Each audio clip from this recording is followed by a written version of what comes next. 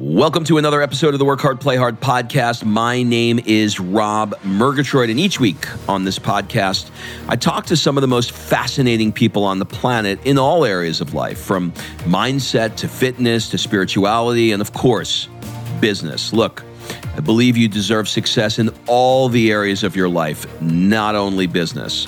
But before we get into today's show, you may want to join us on our next Work Hard, Play Hard experience. This year, we're going to be going to Mykonos and Marrakesh. In these experiences, I have hand-selected a group of high-performing business people who are seeking more balance, connection, and they want to celebrate their wins as a reward for the hard work that they put in. If you want someone to curate once-in-a-lifetime experiences and force you to play more, rush over to workhardplayhardexperience.com. Fill out an application so we can jump on a discovery call to see if this is a good fit for you. And remember, excuses are over. It's time to live. You are truly not in competition with others. You're not really separate from others. We are connected by a power greater than us. And coming to terms with that essence is very liberating. Uncertain times and crises can sometimes be the springboard for great personal growth. This, of course, is why I meditate and why I'm interested in spiritual traditions like Buddhism and other traditions.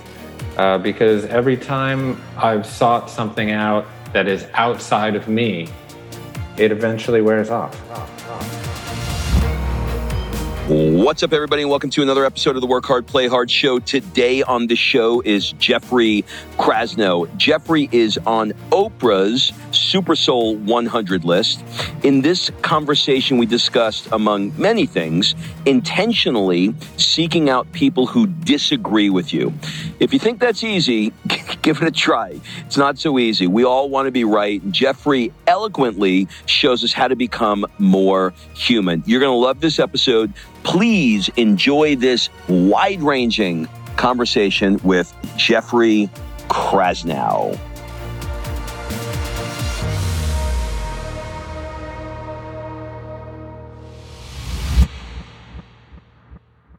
Jeff, welcome to the show. Hey, Rob. Nice to be with you. Well, listen, I am super excited to have you on the show today because people are going through some really crazy times right now, and many of them feel like they've lost their way. And hopefully we'll be able to help them, or you'll be able to help them. I'm just going to be a facilitator, navigate through these times. COVID has completely turned people's worlds inside out. And since you're one of Oprah's Super Soul 100 guys, who else could we ask for help other than Oprah's top 100? So my first question, from a spiritual perspective, we're going to start off straight with the woo-woo. What do you think is going on from a spiritual perspective, if anything, with COVID? Yeah. Well, first of all, great to be with you. Thank you. And as far as Oprah goes, I always consider myself number 99 on that list, although she didn't assign numbers. But considering who else is on that list, I'm just pretty humbled. And of course, certainly don't consider myself in that league. But yeah, I mean, I think there's a lot going on as it pertains to the spiritual dimensions of COVID and everything that's wrought. And I think it is sort of I would say, an elixir of the spiritual and the physiological or the neurological, if you will. And I think they're associated or concomitant. I mean, what I am observing in the world is a tremendous amount of fear, a tremendous amount of outrage, a tremendous amount of anger, and in many cases, justifiably so. And we can, probe all of the sources of those emotions. But what is happening, at least in my estimation, is this kind of elixir of social media and global pandemic have combined to create a kind of derangement syndrome that I often refer to as amygdala hijack. So amygdala is this little almond cluster of neurons in the kind of center of your brain, which is responsible for kind of mediating certain kinds of emotions. People are obviously familiar with fight or flight or freeze. But really what it does is that there is a relationship between your amygdala and your endocrine system and your hypothalamus, such that, in a state of threat, your body releases cortisol and epinephrine, generally to poise you for fighting a physical threat. But of course, our threats in the modern world are rarely physical. I don't know if you're charged by an ungulate on the Serengeti very often, but I'm not. No, but I did go to a coliseum where they used to do that stuff. But that, other than the remnants, you're right. There's nothing there. Well, the amygdala has plenty of utility in the coliseum and in other places too. I mean, fear is a great barometer of decision making. Fear doesn't always have to elicit a panic attack. In fact, fear can also be interpreted as awe or respect for something powerful. And it's often used in religious terms that way. But the way that we're experiencing it largely in this day and age is through all of the polluted information ecosystem that is prohibiting us to center in our prefrontal cortex, where we can actually make informed and rational and reasoned decisions, where we can move back into the parasympathetic nervous system, rest and digest, and out of the sympathetic nervous system. Those are the two primary components of the autonomic nervous system. What's happening, what's being governed by our brain below the crust of consciousness. And too often, I think what we're seeing is a state of perpetual amygdala hijack, where we're always infused with cortisol, where we're living in a state of constant inflammation. And that is characterizing the public discourse or lack thereof it, where you see tremendous amount of vitriol being spewed back and forth. I mean, COVID, or a viral epidemic, of all things, should be the thing that underwrites our mutual interdependence. I mean, my well-being is literally quite dependent on yours, Rob.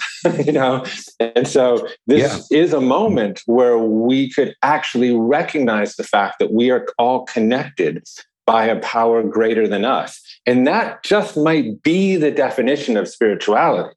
That my self-awareness, in the sense of non-self-awareness, that you and I are actually connected through myriad means. And we can talk about all the different ways that you and I are connected on a bacterial level or otherwise. But we seem to have eschewed any notion of connection. And the sanctification of individuality, which has permeated or punctuated liberalism and in Western culture, seems to now have only been exacerbated by this crisis. And of course, one of the ways of best taking care of each other is distancing from another, and that's made it quite difficult also. So what I see is this.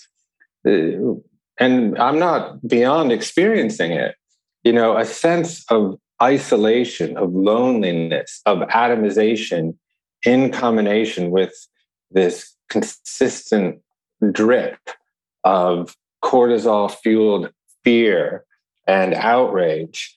And that is really having degenerative effects on personal health, because we obviously know how associated stress is with all sorts of chronic disease, but it's also keeping us in a state of societal inflammation where we have seen an erosion of social cohesion. And without being able to cohere socially, we really just can't attack or be in relationship with the biggest obstacles of our time. So that's a little bit of my analysis of the situation. Yeah, I mean, it's really crazy. Many of us become. I moved to Italy 2 weeks ago, and I'm in Florence, and it's a really interesting experience because I was in LA as well. I was in Hermosa Beach, and after a while, I just became habituated to my life. I surfed and went to this Mexican joint and that Mexican. Like I just became used to it, and so it was like, here everything is new for me, and because everything is new, it's like my subconscious is working all night long, right? And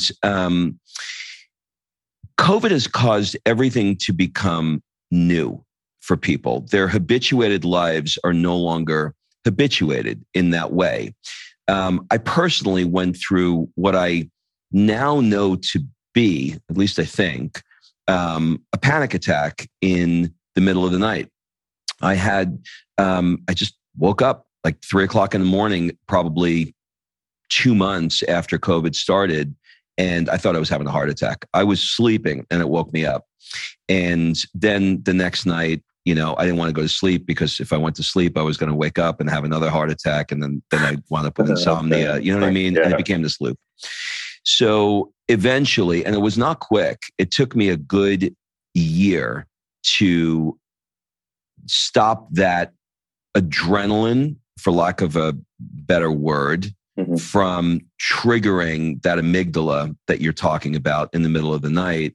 And no matter how much I talked to myself and said, you're not going to die, it still felt like the room was closing in on me. It still felt like when I looked in the backyard, the trees started to like lose shape a little bit. I mean, it was like a straight up panic attack. And I'm literally at one side of my brain, I'm going, what are you doing? Like, that you're fine. Like you're not having a heart attack, but every part of my body was saying you are. And the more things became closed down, the worse it got. And I had to, and if I look at before this, I spent way too much time watching CNN, trying to, have an opinion. Yeah. There's so many people that are dying of pneumonia. Why is this thing the thing that we're all focusing on? Masks don't work. I've watched 1,000 doctors show that you blow smoke right through the mask. You know what I mean? And then I started getting stuck in a position. And then I was upset that nobody understood my position, And so I guess the question is, what I had to do for me personally to get through this was disconnect literally every NPR podcast that I had, eliminate all the YouTube shows that I was subscribing to and watching while I was at the gym trying to clear my head.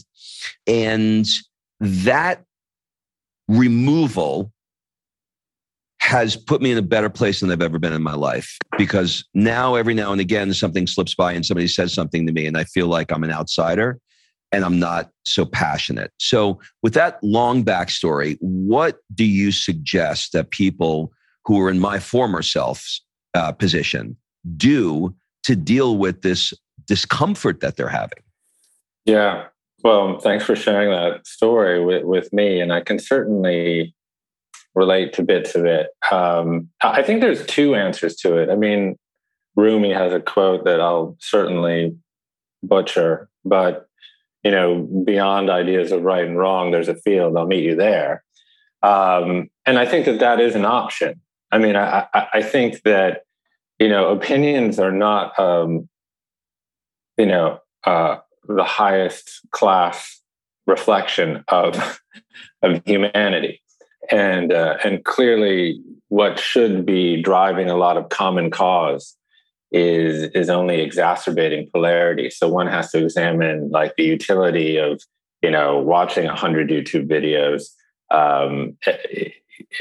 and girding oneself in a position, because that position is only defined by an opposition to something else. And this is what's characterizing our landscape now, is that almost every issue, not just COVID, is creating binary oppositions.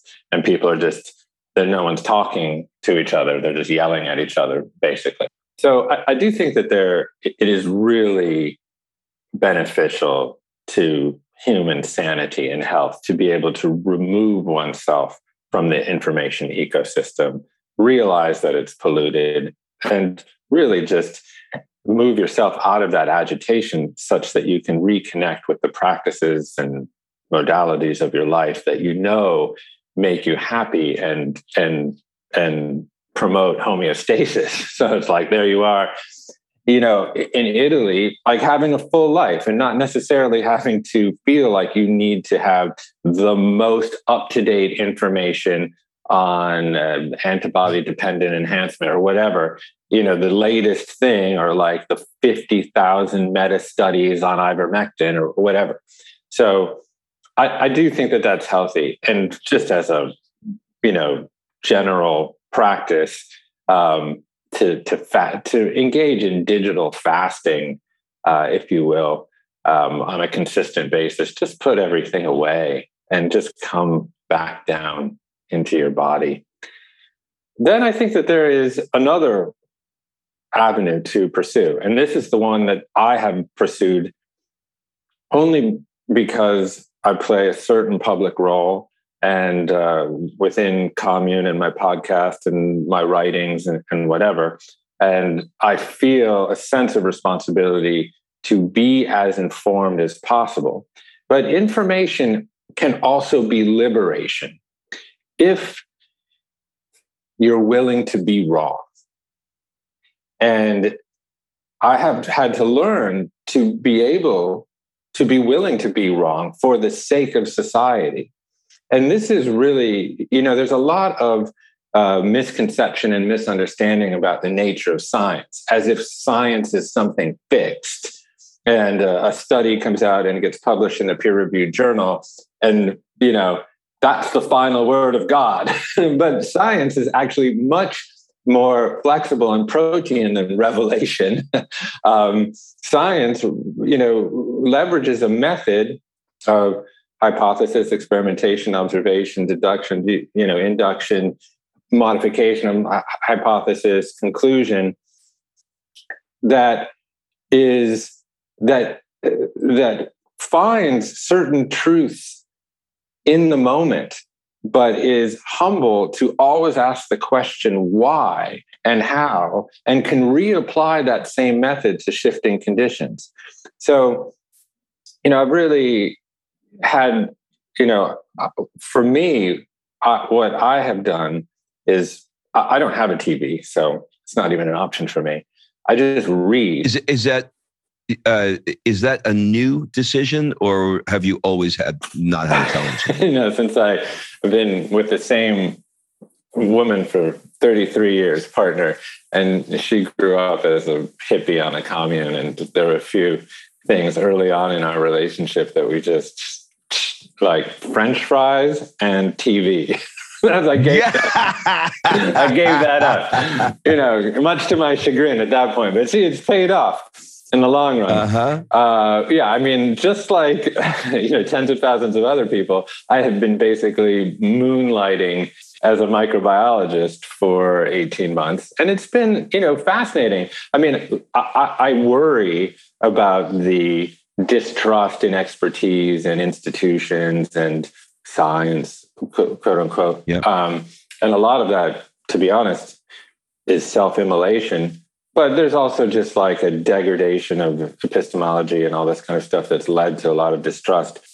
But for me and for other people, I've learned more about microbiology and virology and epidemiology in the last 18 months than I ever knew anything about it at school, for sure. And in a way, it's been a great public education, but it's also, it depends how rigorously and with what degree of thoroughness you want to engage in actually learning and really checking for your biases and constantly asking yourself the question, am I responding to the information itself, or am I responding to my judgment of it?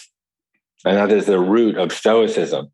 And so to practice Stoicism, you always need to kind of hover above yourself and look at your emotions and sensations arising in consciousness and examine their derivations. So it's like, am I reacting to something because I think that masks don't work, or that the vaccine campaign is bollocks, or whatever it happens to be? Am I just reacting to that, or am I actually, from my prefrontal cortex, examining the derivation of any emotion that might be arising in me? So anytime I'm reading a science journal or primary source data on the NIH website, which has replaced my sex life, basically, at night, it's like, come to bed, honey. I'm like, sorry, I'm reading primary source data. Hot. Yeah. It's super sexy. Yeah, super sexy. That hippie is so glad for COVID. Yeah, right. We try to find some balance, but that's probably another podcast. So, for me, I've really tried to to use information as liberation, and not necessarily be alloyed to any particular position or argument or polemic, but actually just be as flexible and versatile as I possibly can.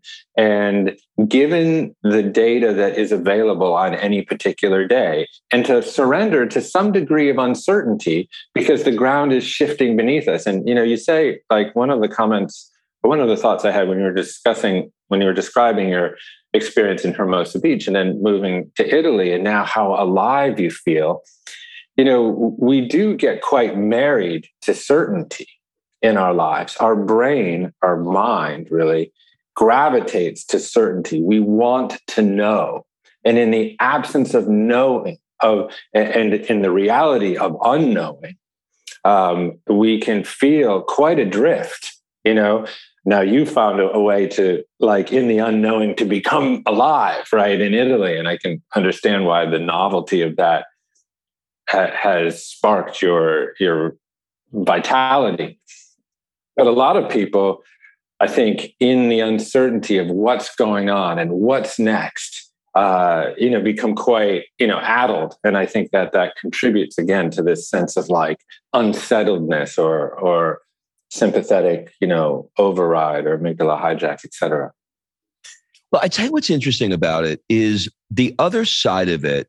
For people that are listening now that are, just feeling really bad, the other side of it is it can force you, not maybe force is a bad word, but it can make you have some changes or consider making changes in your life.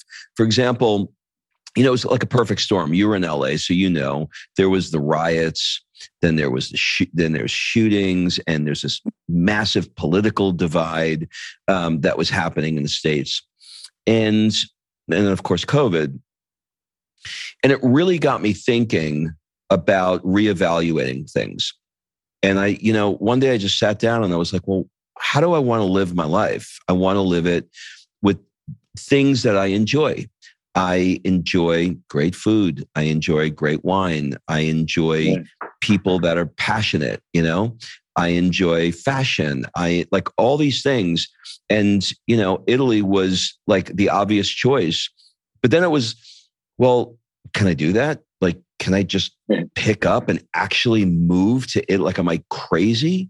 Like, is this like, and then it started creating all these questions in my mind. And so what is your take on using this period of time where there's massive unrest in so many different areas to force you out of the certainty that you're referring to and into something that maybe is an even better life. Yeah, it's funny that you bring that up, because we're speaking, just to timestamp our conversation, and I know it'll be published at another time, but we're speaking on September 10th, 2021. So tomorrow is the 20th anniversary of 9/11. Uncertain times and crises can sometimes be the springboard for great personal growth. And in the wake of 9/11, my wife took a risk. I mean, she asked herself, what am I going to do with my wild and precious life, right? And I think these kinds of moments societally create that opportunity to take risk. And so she opened a yoga studio at Ground Zero 20 years ago. Whoa.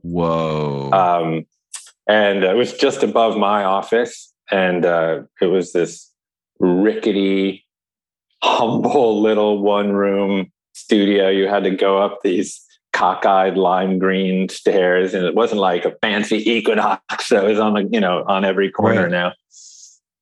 And I got a front row seat to witness kind of this motley assortment of New York denizens come up and roll out their mats and sweat, and then come out into this little vestibule and, drenched and hearts cracked open, sit on these little stained futons in the lobby and in communion heal. And that completely bent the arc of my professional and personal life, just being able to kind of witness that phenomenon of how, well, in this case, yoga, but really how spiritual practice and community can heal and transform people. And that would have never happened if my wife hadn't taken that risk in that moment.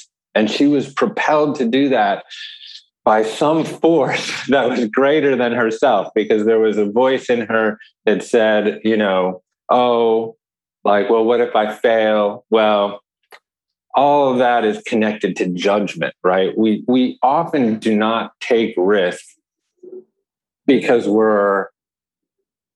we live in fear of the judgment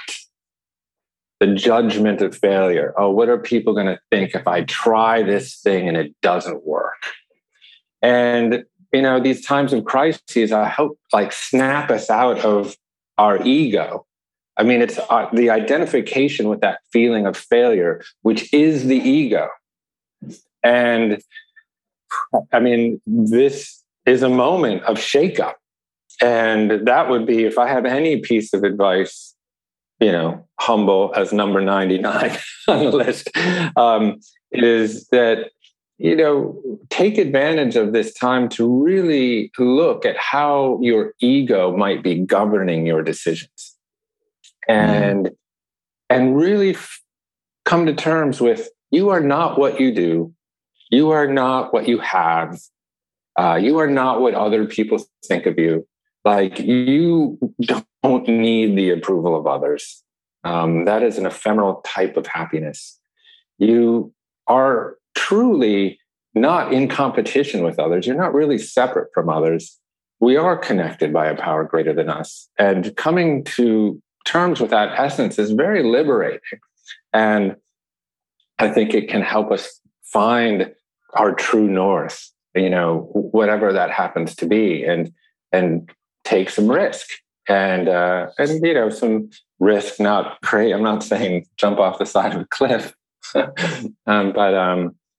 maybe take the risk to listen to the impulse that's inside of you. For whatever the reason is, your wife had an impulse, and it was scary, to open up, especially during that time, right? You have to go back to that time. People were, I was in New York when it happened. People were, as you could imagine, out of their minds. We thought the world was coming to an end that day. Yeah. And to have the wherewithal to do that is really, quite remarkable. You mentioned something a second ago that triggered a thought. And 2 weeks ago when we moved here from Hermosa, we had this vision. We're going to take all of our shit with us. We're just going to move Hermosa to Italy. And then one by one, I know you're a guy that traveled all over the world, and we're going to talk about that in a minute, but one by one reality hit. And, the electric bike actually is too fast for Europe. It's considered a motorcycle, and that would mean that I'd have to take a motorcycle test in Italian. So that's not coming. And the Peloton that I use costs as much to ship as it did to buy. And it was one after the other. Can't take the furniture, obviously. I mean, we had everything going on a trunk, on a container ship coming to Italy. We literally, I'm telling you, got rid of everything we owned. And this was unintentional. We got rid of everything because it wasn't happening. It wasn't coming. And there were things that I looked at and I was like, how am I going to get rid of my car? Like, this is my car. Like, this is my car. It's a part of who I am. How could I be without a car somewhere? And I had 1,000 of those things. And it made me realize that we are not our stuff. And what you just described about how we think about other people and what they think and how we're connected to the things that we have. We're not. We're none of those things. We are much more, I don't know if the word is ephemeral. I don't know what it is, but it really just gave me this aha that we're living our life for somebody else or stuff that we have and trying to keep up an image and all of those things. Can I ask you something? Sorry, my inner podcast host takes over every once in a while. No. Go ahead. What did you end up bringing out of curiosity with you? 5 bags. Mm-hmm. 5 bags. And then what I did was I discovered something called Amazon.it. And I looked at it and I said, I need podcast lights. I can't bring podcast lights.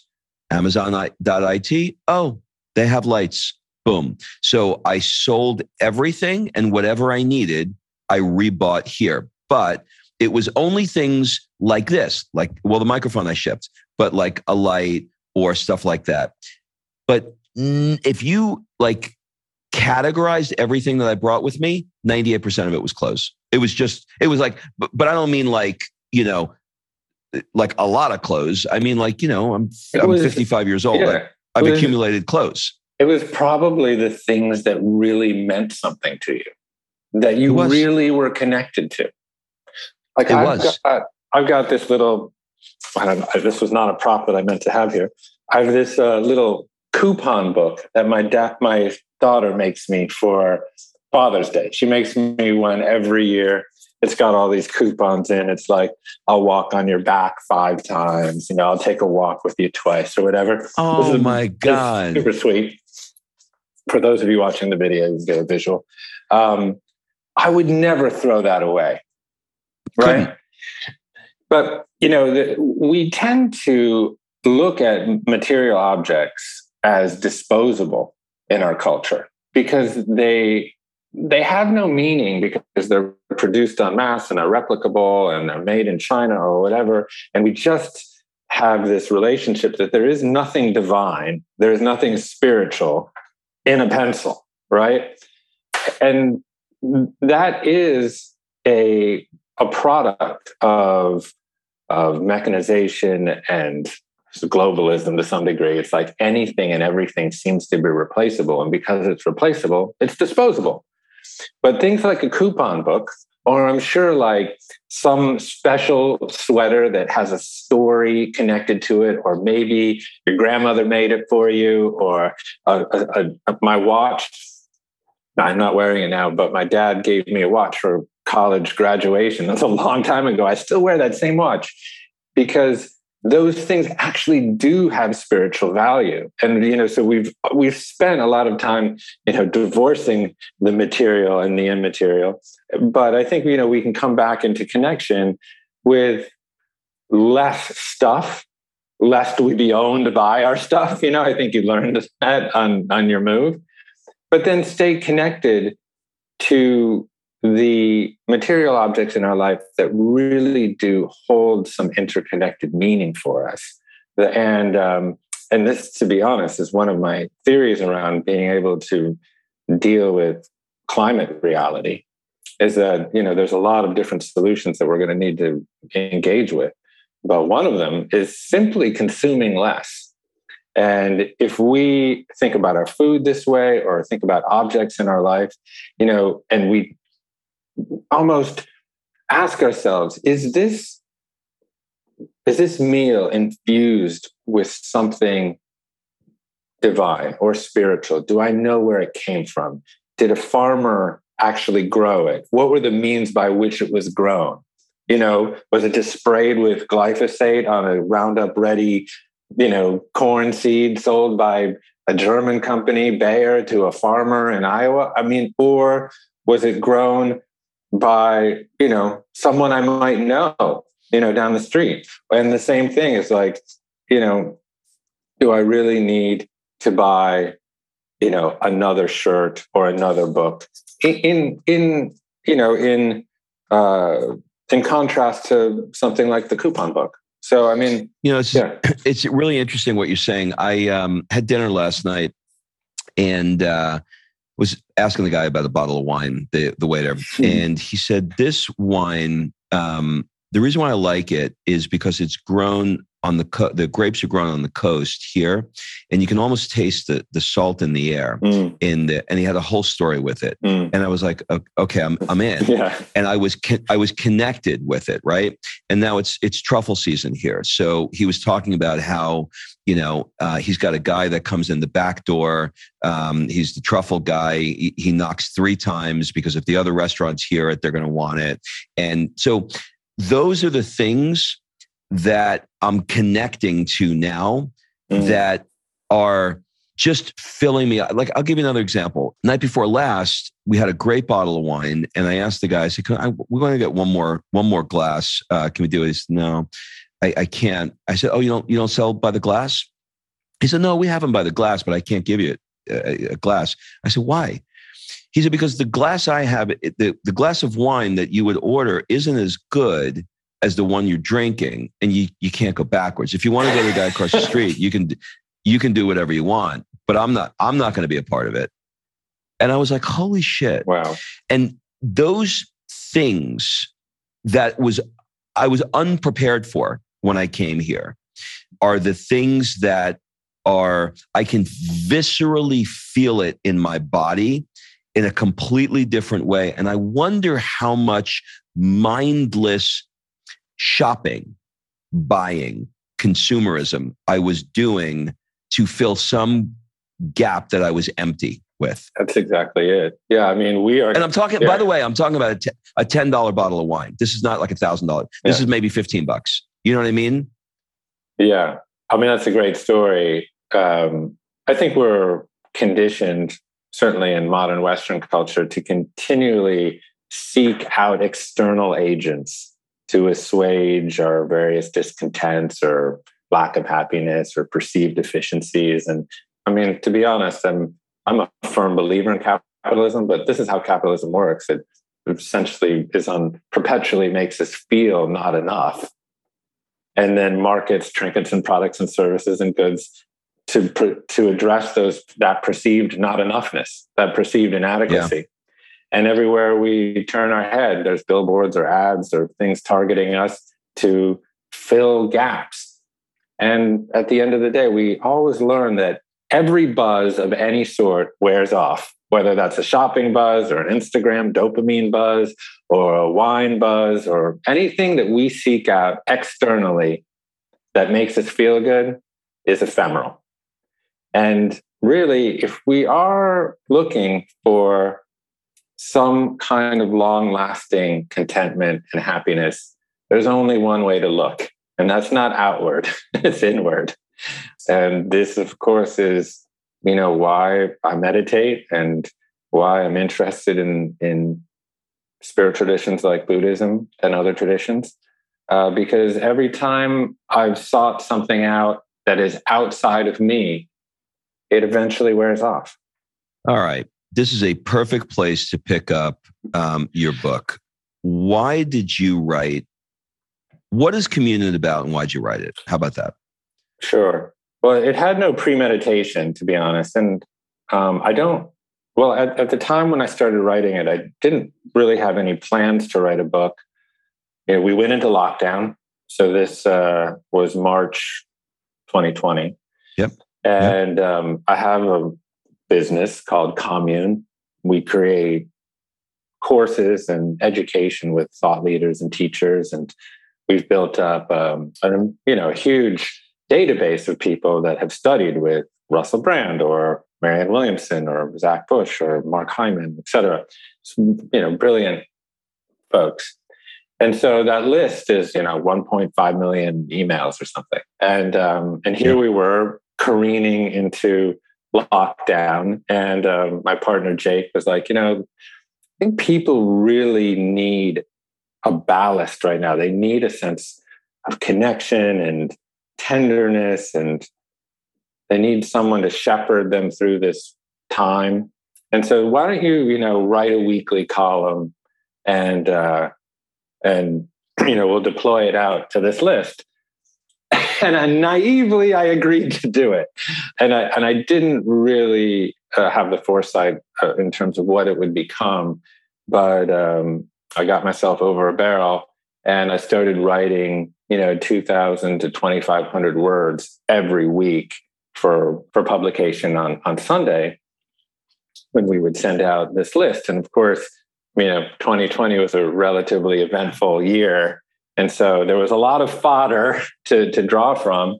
And I wasn't just, writing about the illusory nature of self or Buddhism or whatever. I was also writing about COVID and misinformation and the election and George Floyd and all of the complicated dimensions of the reckoning for racial and social justice, et cetera. And I think I ended up writing about 85,000 words or so over the course of 2020. Really, and every one of these essays drew from some kind of personal story or personal experience that I had to be able to ground some of these like very incendiary social issues inside of story. Because I really started connecting to the power of story. And the story really has an ability to unite. And because one can see part of their own story in the story of someone else. And instead of, just putting out these missives of saying, well, like, here's my opinion on this. Well, we already covered that. That would just basically create some sort of contrary opinion or opposition. That really wasn't my point. My point was never really to be right about anything. My point is communion. Communion, we're very familiar with sort of the religious context of it, the receipt of the Holy Eucharist on Sunday with the wafer and the wine and the transubstantiation from the body and blood of Christ. But the literal meaning of communion is intimate discussions around spiritual matters. And this is what I was trying to foster, was really intimate discussions around these very salient, prescient issues that were coming to the fore and really altering people's spiritual dysbiosis or symbiosis, if you will, either way. And so I was writing all these articles and I started connecting my personal email to every article. And I said, listen, if you have any thoughts about what I've just written, well, email me. You can imagine with a list that big, like the deluge of emails that I would get on Sundays and Mondays would sort of crest the bow of my inbox, thousands of them. And, many of them were just lovely, and I'm not beyond some ego adulation from time to time. And, but many of them were not, many of them were highly critical. And if you write that many words, or if you're a podcast host like yourself and you're loquacious and say a lot of things, there's bound to be something that pisses someone off somewhere, For sure. And little turns of phrase that people take umbrage to, or whatever it happens to be. So, I would get a fair share of emails that were just, I couldn't even respond to. It would be like Trump 2020, Trump 2020, Trump like 5,000 times or something. I didn't even know what to do with that. Or from the left, equally, to be honest, of like, you're just another white dude, shut up. You don't have anything to say in this moment, and I would try to actually I would always meditate, and then I would respond to basically every email. And I would always do it from a place of compassion and respect. And it would take me like days, basically. And in some cases, I would have, with the most kind of thoughtful folks, I would have a volley of emails. And then I would just say, listen, if you want to have a Zoom, let's have a Zoom. And I spent the summer of 2020 having Zoom calls with people that don't agree with me.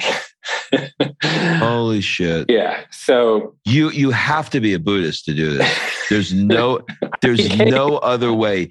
Either that, or you've got a bottle of wine sitting off camera. Yeah, I don't know how you did it. They're not; those two things are not as disassociated as you think they might be. Yeah. And so I would put aside Monday and Tuesday afternoons in my calendar, and I would fill them up with people that had a bone to pick with me. All right, hold on. You got to stop. You got to stop. I got to ask. I got to jump in here. Yeah. Was there any part of you that what was it when you have somebody that has an adversarial relationship? Did most people, because you did many different people, did most people come on wanting to tell you off and using it as an opportunity? Or did it change their view because you were open enough and willing to listen? I'm not even talking about before you even, like, I'm talking like the first 2 minutes. Yeah. Or were they more polite because they sensed that you cared? Definitely the latter. I mean, they respected my openness. And of course, they were also brave enough to engage with me. Many times I would offer the Zoom, and that was the last communication. People just like, bloody hell, I've got to talk to this guy. I got to see his face. No way. Yeah. No, not the keyboard warriors want to stay in cloak and dagger in their basement eating Doritos. They do not want to face you in a Zoom. That's exactly it. And it's of course hard to hate up close, and we learn that over and over again. And Rob, the topics around which we engaged were quite different, but the experience was almost always the same. I would get on, there would generally be some kind of polite small talk of like, thank you, and then I wouldn't say a word for 40 minutes, 45 minutes. And inevitably, the person on the other line would start with their life story and tell me the whole thing. And after I got through about half a dozen of these, it dawned on me. It's not about racial justice. It's not about vaccination. It's not about Trump. It's not about misinformation. I mean, yeah, all those things are important. We need to talk about them. But people just want to be heard, period. And as I got better at this, because I have no training in nonviolent communication, of course, subsequently I've looked at it, and everyone should. This guy named Marshall Goldberg, I think his name is, and he started this thing called nonviolent communication. And there are actually techniques around this. But I would just listen. And I would take notes. And I would take notes around the areas of similarity in their life and my own. And after about 40 minutes, when they've tired themselves out, like jujitsu, right? You just like let the other person tire themselves out. I would start to enumerate all the things that we have in common.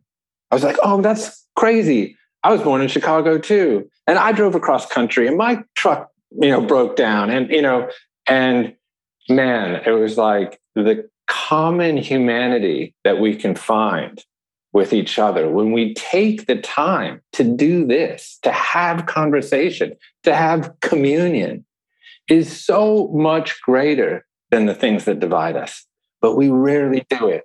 Was there anybody who didn't fit that bill, or maybe what percentage of people didn't fit that bill, and they just wanted to give you a what for, and they just wanted to let you know their opinion and tell you off?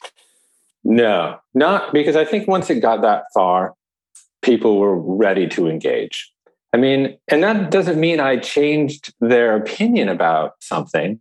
Like, for example, I wrote an article, a very thoroughly researched article called The Other Epidemic, which I wrote it in August, I believe, of 2020. And it was an analysis of who was most likely to contract aggressive COVID. And, I looked at obesity rates, chronic disease, comorbidity, immunocompromisation, all of this kind of stuff. I amassed a tremendous amount of data. And, what became clear in the research that I was able to do was that, okay, there's 44% of the American population is obese. That is the highest indicator for aggressive COVID. I mean, and hospitalization and fatality, because it's concomitant with diabetes and heart disease. And I'm sorry if that offends people. This is not about shaming anyone for their BMI. This is just a reflection of the data that I'm finding. And that doesn't mean it's your fault. I was chubby all my life, I mean, I still am in a knife fight with my muffin tops, from day to day. So, but this is just the data that I'm finding. And yeah, we should be, investigating vaccinology and prophylactic therapeutics and all these other kinds of things. But this is also an opportunity to address the ground conditions of our public health and our personal health.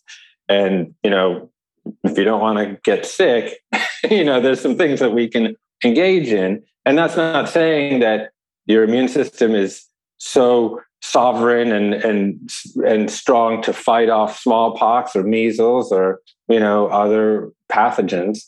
That wasn't the point. The point was like, listen, here's the data. And there were a lot of people that were really pissed off about that and felt as if I was essentially shaming people that were overweight. By simply stating facts. Yeah, but I understand because, I understand because I was overweight for my whole adolescence. I was teased mercilessly. What that did to my psychological states, the shaming, the constant desire to fit in, to consistently the shape shift, so to speak, in order to be part of a group. I mean, it was exhausting, and it was the signature of my entire life, to be honest. Always people pleasing, always changing who I was in order to fit in. And it took me 50 years to understand the difference between fitting in and belonging. But I love that. Yeah. Listen, people listening to us right now, how old are you now? 50? 50, yeah. Okay, you're 50, I'm 55. There's a freedom somehow that happens when you hit that 50. I don't know if it's you just don't give a fuck or you just you know what I mean? Like you're just who you are. Well, listen, this was absolutely incredible. I can't thank you enough for taking the time to do this. Do you have any final words, suggestions, or an ask for the people that are listening? Yeah, I would just take a moment every day just to sit quietly and observe your breath and remove all the cloaks of all of the identities that you wear. Maybe you're a parent, or maybe you're taking care of a parent, or maybe your job, really requires a tremendous amount of attention from you. But just let that go for a moment, and let go of your need to be right or to be wrong, or of your political identities or any identity that you have at all. And just take some time to be with your breath. And it sounds crazy. It sounds woo-woo, but I guarantee that it will begin to punctuate your life in a way that makes you much, much more content and calm. And, you said something earlier that, sparked a thought, which is, enlightenment might be as simple as just feeling light. And, there is so much that we do and that we engage in that makes us feel heavy. So take an inventory of what that is. What makes you feel heavy? And then take an inventory of what makes you feel light. And just simply do the things that make you feel light. You don't have to be Jesus. You don't have to be the Buddha. You don't have to be Muhammad. You just have to feel light.